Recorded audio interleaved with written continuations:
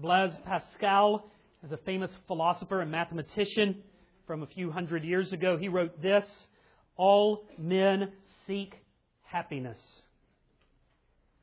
All men seek happiness. This is without exception. Whatever different means they employ, they all tend to this end. The cause of some going to war and of others avoiding it is the same desire in both, attended with different views. The will never takes the least step but to this object. This is the motive of every action, of every man, even of those who hang themselves.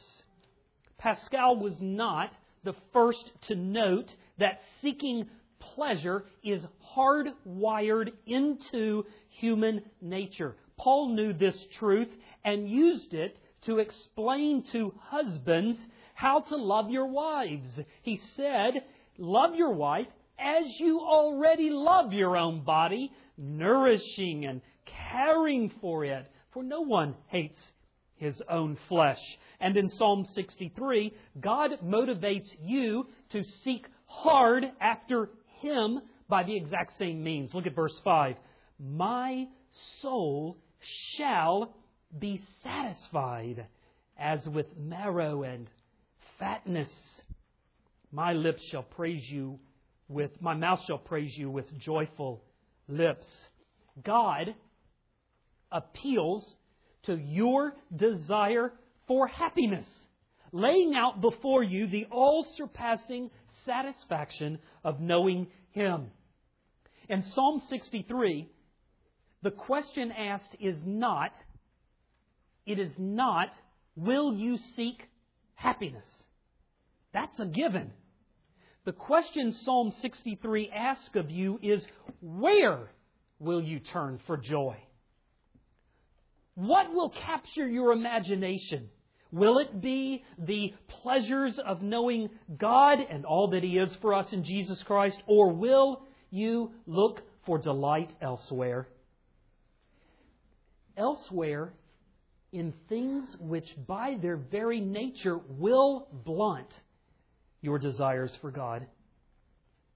In speaking of this desire for happiness by which God motivates us to passionately pursue Him, in a quotation that Elder Schwab has already referenced, C.S. Lewis wrote, if there lurks in most modern minds the notion that to desire our own good and earnestly to hope for the enjoyment of it is a bad thing, so if people think it's a bad thing to desire good and to hope for enjoying life, I submit that this notion has crept in from Kant and the Stoics and is no part of the Christian faith. Indeed, if we consider the unblushing promises of reward and the staggering nature of the rewards promised in the Gospels, it would seem that our Lord finds our desires not too strong, but too weak. We are half-hearted creatures, fooling around with drink and sex and ambition when infinite joy is offered us, like an ignorant child who wants to go on making mud pies in a slum because he cannot imagine what is meant by the offer of a holiday at the sea. We are far too easily pleased. This is a key theme in Dr. John Piper's work and writings.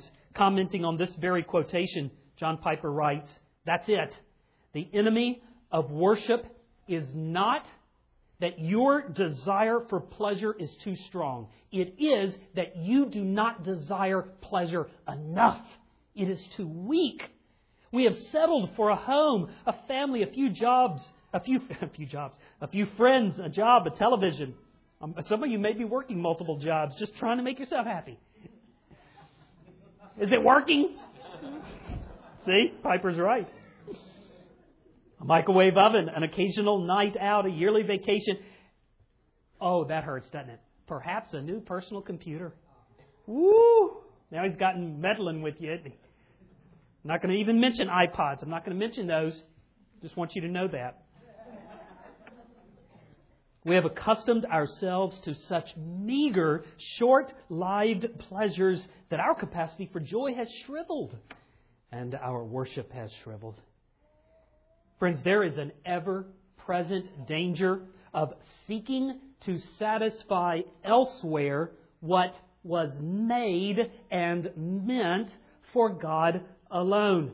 I need Psalm 63 because I need my passion for God stirred, and I need my soul sensitized to the fact that it can only find its pleasure in Him. Today, Lord willing, we will have an overview of Psalm 63. In August, Pastor Kaiser will be in another country, and I'm scheduled to preach for 3 weeks in a row. And my hope then is to return and go more verse by verse through this psalm and see in particular the glories of thirsting deeply for God. But today I want to do a flyby, an overview, because I only have one isolated week to preach, and I thought it better to just present to you the main idea. Here it is.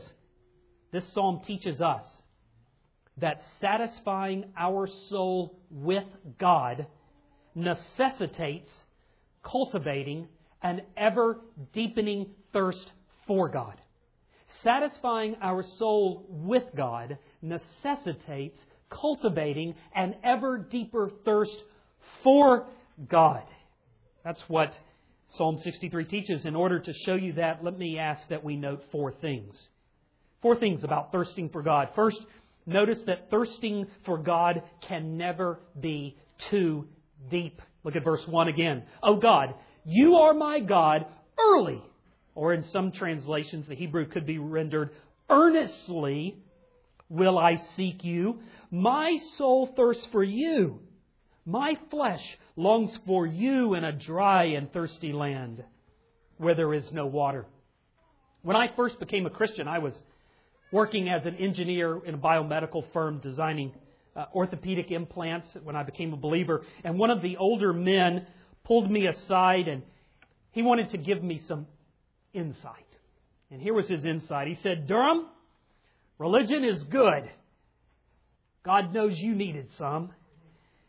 But don't get carried away with it. Too much is bad. You got to stay balanced. There are religious kooks out there." Now, Bill, and that was not his name, but Bill could not put it in these words. But here's what Bill was saying. A thirst for God can be too deep. It can be too serious. It can be too consuming. And you best stay away from that, or before you know it, your thinking and your behavior will be controlled by your passion for God. I bet some of you agree with that today. There's an old saying, "She is too heavenly minded to be of any earthly good." Is that your perspective? It was certainly not David's. When he wrote Psalm 63, he is far away from the place of God's special presence. He has been driven out into the wilderness.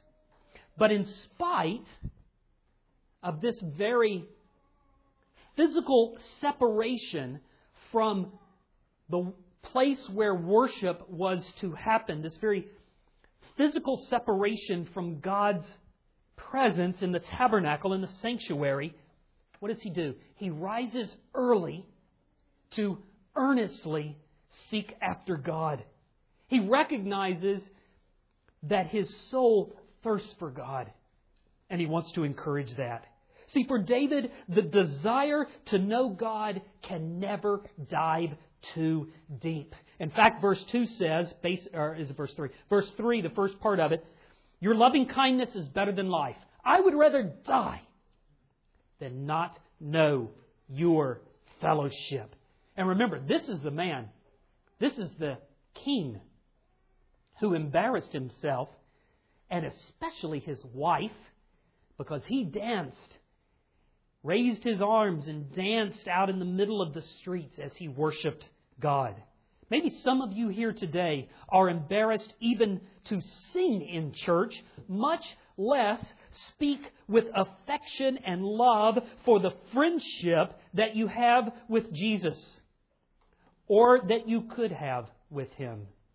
Not David. His lips praise God, as he dances and sings for joy. I really like chocolate. I really like chocolate. But I found this. Gorging on chocolate can make me sick. Now, I haven't been able to teach my kids that. They'll gorge every day of the week if they can. But the same is not true of God. True possession of God is different than true possession of chocolate, because the more of God you possess, it only increases both your satisfaction in Him and your desire for Him. The more grace that you experience, you will become more and more satisfied, as the psalm promises, and you will also want to possess more of it so you can be more satisfied. Why is it so different for chocolate than it is for God? It's this: you were made for God. Believe it or not, we were not made for fudge. I know it's hard for me to believe too, but we were not. Augustine, the great African Christian thinker of the 4th century, wrote this prayer to God: You awake us to delight in your praise, for you made us for yourself, and our hearts are restless until they rest in you. You need to know that the Bible calls its central message the gospel. Gospel is another word that means good news. Why is it good news? Here's the reason. It is good news. It is the good news that you can reject the soul-deadening lie that too much of God is dangerous. It is the good news that you can reject the soul-deadening lie that too much of God is dangerous. You can drink deeply and unendingly at the fountain of God's grace. That's why the Bible says, taste and see that the Lord is good. Delight yourself in Him. He is the one for whom your soul thirsts. And because of what Jesus has done in reconciling people back to God, you can now love God with all your heart and with all your mind and with all of your soul and with all of your strength. Fear not, little ones, as Jesus said it. Fear not, for the fountain of God's favor will never run dry. The more you thirst, the deeper will be your enjoyment of His streams of grace. That's exactly why Jesus said to you, whoever drinks of the water I give will never thirst.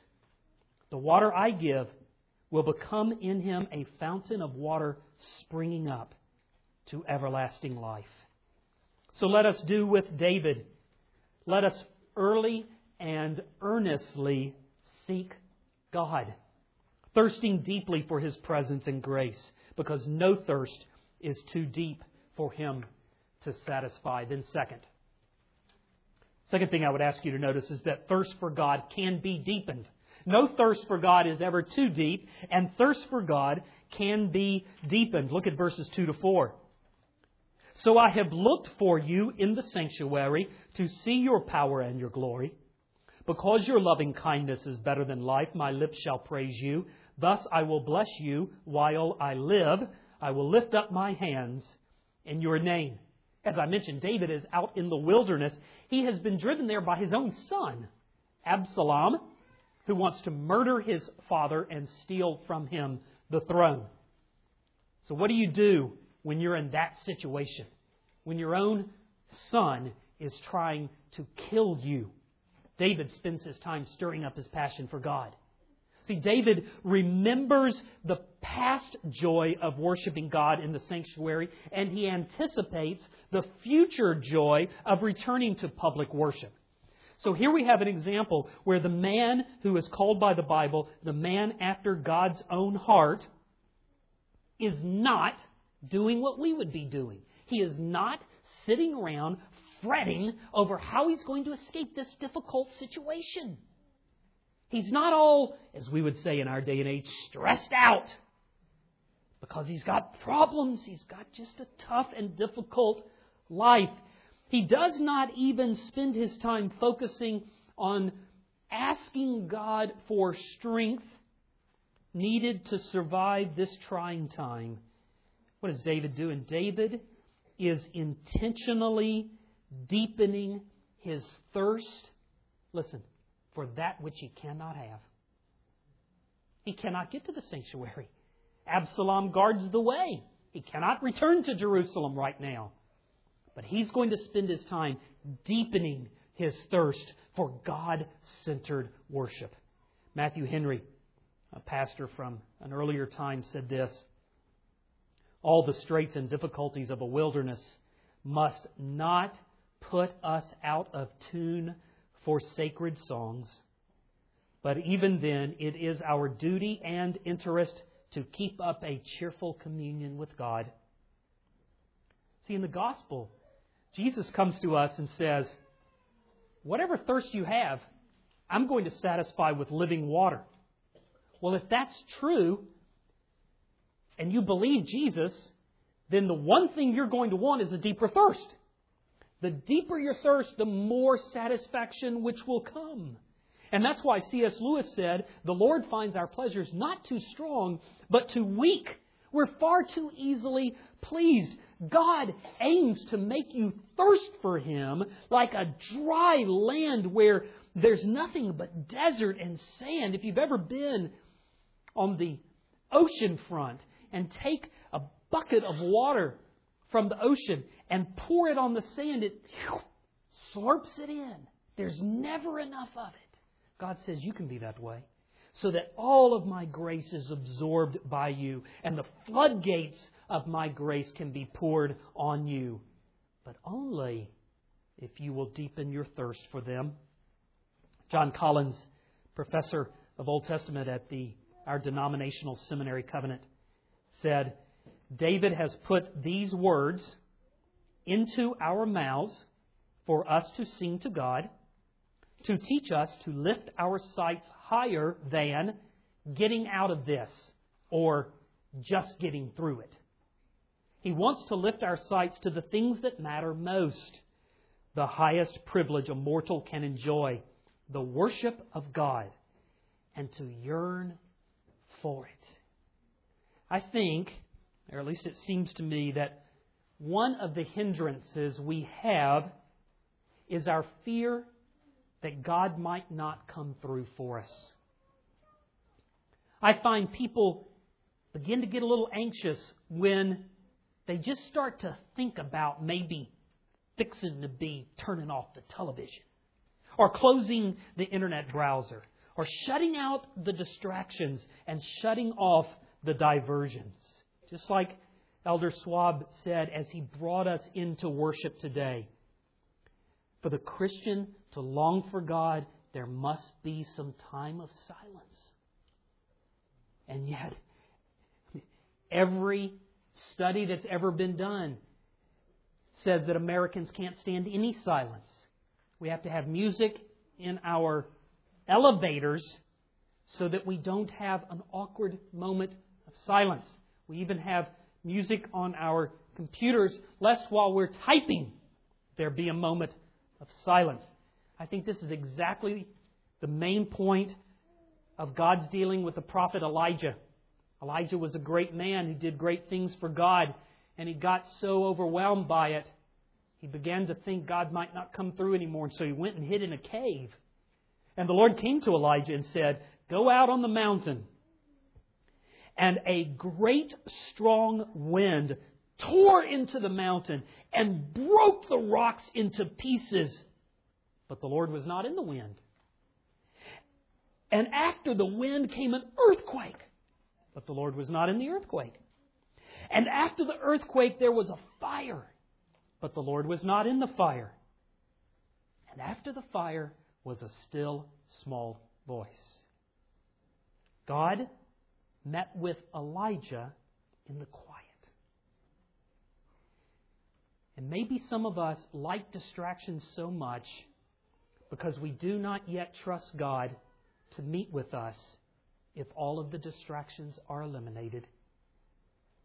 See, the Bible says our thirst for God can be deepened, but maybe we're afraid of Him His not showing up. Maybe we are afraid to do so. And that brings us to the third point. A thirst for God can be distracted. It can be distracted. And really I see that in the exact same verses, verses 2 to 4. The same verses which teach us how to deepen our thirst for God can be turned against us, because if you do not do them, or if you do the opposite of them, if you refuse to meditate on the past joy of worshiping God, you refuse to anticipate the future joy of returning to public worship, you can distract your thirst for Him. Even though the thirst is there in your soul, you can distract it so you no longer feel it, and so it no longer drives you. Pastor Charles Bridges said, all that we could add from the world would only make us poorer. All that you can add from the world only makes you more poor by diminishing your enjoyment of God. And if you lose that, there's no compensation. You cannot get it back. Maybe some of us have been far too easily pleased. In relation to Psalm 63, I think this is exactly the terror of what it means to be a fallen creature living in a fallen world. We're fallen creatures. When the Bible says we are fallen creatures, what it means is that because we naturally love sin, we are more than willing to seek other pleasures to distract us from the longing that is within our soul to know God. We feel that longing to begin to well up, and we don't like it. We don't yet believe the gospel. We do not believe that God will meet with us. We do not believe He will come through. We do not believe that the deeper is our thirst, the greater will be our satisfaction. So what do? We're willing to run after all kinds of things so that we don't have to feel the longing of our souls. And it's not just that we are fallen creatures. We live in a fallen world. And the fact that we live in a fallen world means that everything around us will deaden our thirst for God the more we seek satisfaction in anything other than God. That's what Bridges is saying. All the things you add from the world will only make you poorer. A world which deadens our desires for God the more we seek satisfaction in anything other than God. You see, the world can never satisfy your soul. Get it all. Go ahead. More power to you. You and Solomon, you get every bit of it. And when you're done, your soul will be in fact, it will be more bare, dry, and barren than it was when you began. Because you cannot put the world into the hole which is in your soul. That's why 1 John says, do not love the world or the things in it. Because if you love the world, the love for the Father will not be in you. You cannot have them both. We're going to expand on this idea over the next weeks, or when we get to it in August, Lord willing.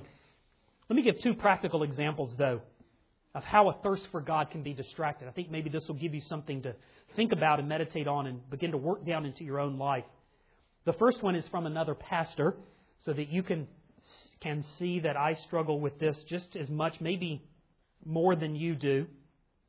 David Hansen, who wrote a book, The Art of Pastoring, after explaining the essential place of beginning every day in prayer, wrote this: but I am not very good at morning prayer.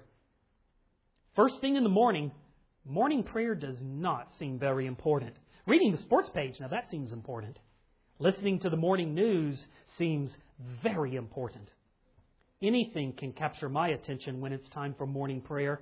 The propaganda on the box of cold cereal will do just fine.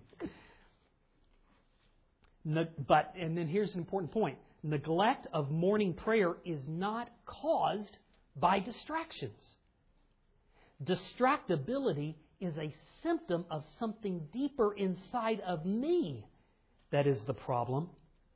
It's an infection, and the infection in me is my desire not to be set apart from ministry, not to be directed by the Spirit, not to be empowered by God. My sinful desire is to swerve from the way of the cross, to set myself apart, to set my own agenda, to gather power from other sources. My refusal to pray is the old Adam inside me, kicking against the sanctifying work of the Word and the Spirit. I agree with David Hansen. I feel every day the desire of my flesh to distract my soul's thirst for God.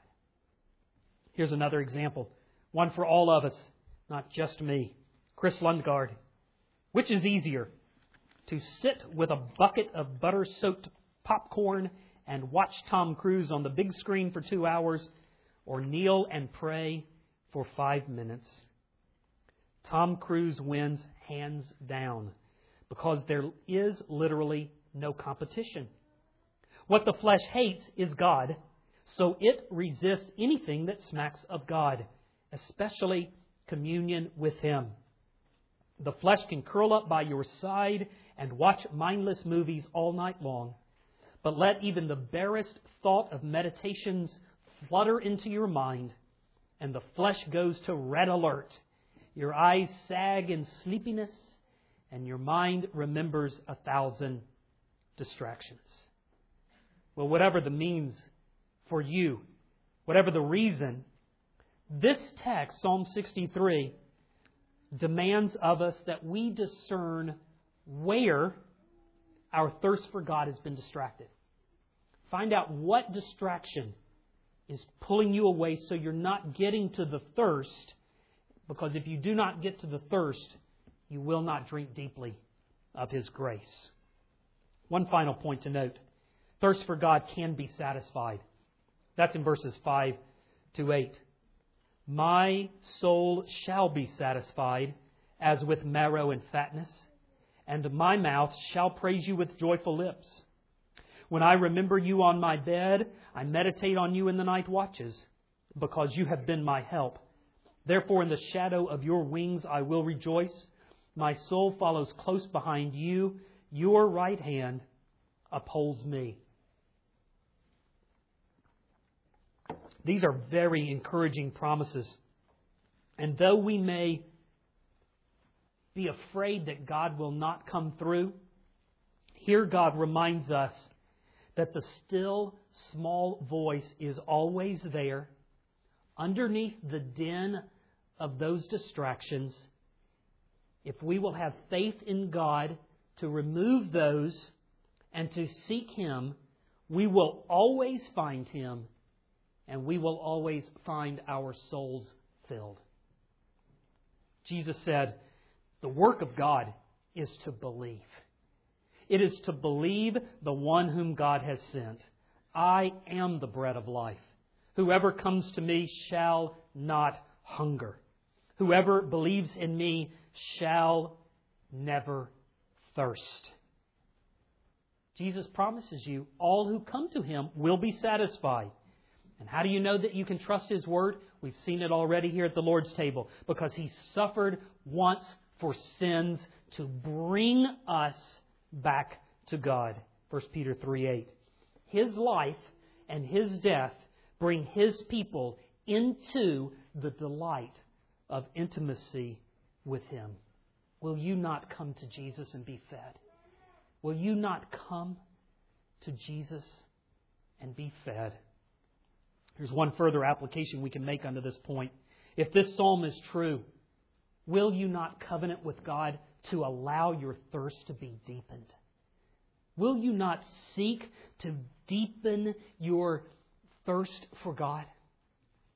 The other day I was out walking and trying to pray, and the thought came into my mind, what is my purpose in life? And instantly I knew my purpose in life was to lose weight. And then I thought, that couldn't be it. But boy, it feels that way. I used to go on a diet and lose weight. And now I go on a diet and exercise and eat less all the time so that I don't gain weight. Somehow, I've made this transition to an age where I have to not diet, but I have to make substantial and permanent changes in my eating habits. I have found out this will help you. I found out through scientific analysis that I cannot lose weight and eat fudge every day. So I'm going to help you out. You don't have to learn that on your own. You know, what I found out is that I just about have to eliminate desserts, and I have to work all the time at trying to keep the weight off. But in doing so, I found out something else interesting. I found out that when I eat less chocolate, when I cultivate a desire for it, it actually tastes better when we eat it. The other day we took out the Kaisers for our little pastor appreciation dinner. Took them to Vivace's, and man, did they have a good dessert. Let me just tell you, when you hadn't had dessert for a week or a month or a year, go to Vivace's. They have this chocolate thing over this sauce. Woo! Hallelujah. It was close to heaven. When we cultivate desire, the enjoyment increases. Now, all analogies fall apart at some place, and this one is no exception, because you cultivate a desire for dessert by having less of it, and you do not cultivate a desire for God by having less frequent communion with Him. But in this way, it is the same. Here's the way it is the same. By actively deepening your thirst for God, you will find yourself enjoying more His power and His glory. If you will actively cultivate, actively deepen your thirst for God, you will find yourself enjoying more His power and His glory. We will, Lord willing, probe the details of how to do that over in August. But for now, note this, that enjoying His favor and power and glory is what your soul was made for. Will you not love your own soul and seek to deepen your thirst for God? Some of you know Yogi Berra was a catcher for the New York Yankees, a very famous catcher. One time he was behind the plate when Hank Aaron came up to bat. And Yogi Berra, one of the things he was famous for is his chatter. He would talk incessantly while the batter was there. And of course, part of that was to encourage his own teammates, but the real reason was to distract the batter. And if any of you do not know, Hank Aaron broke Babe Ruth's record, one of the greatest home run hitters. I guess the greatest home run hitter without an asterisk by his name, since he didn't have any steroids.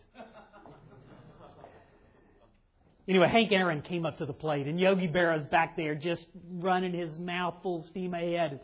And Hank Aaron gets up there with the bat, and as he gets ready for the pitch, gets ready for the swing, Yogi Berra says, "Hey, Hank, you got that bat upside down. You need to turn it so that you can read the trademark. You can't read the trademark. You're going to mess up your bat. You got to read the trademark." And about then the pitch came in, and Hank Aaron just slammed it over the center field fence.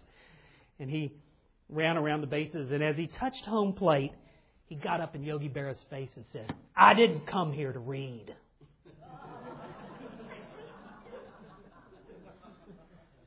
See, Hank Aaron knew what he wanted, and he would not be distracted. And I can tell you, though you are easily distracted, the Bible tells you what your soul wants. And you got to decide whether you're going to listen to what God says. My soul thirsts for you in a dry and weary land where there is no water. Are you going to be distracted by the Yogi Berras? Or are you going to get busy for that for which you were made, fellowship and intimacy with God?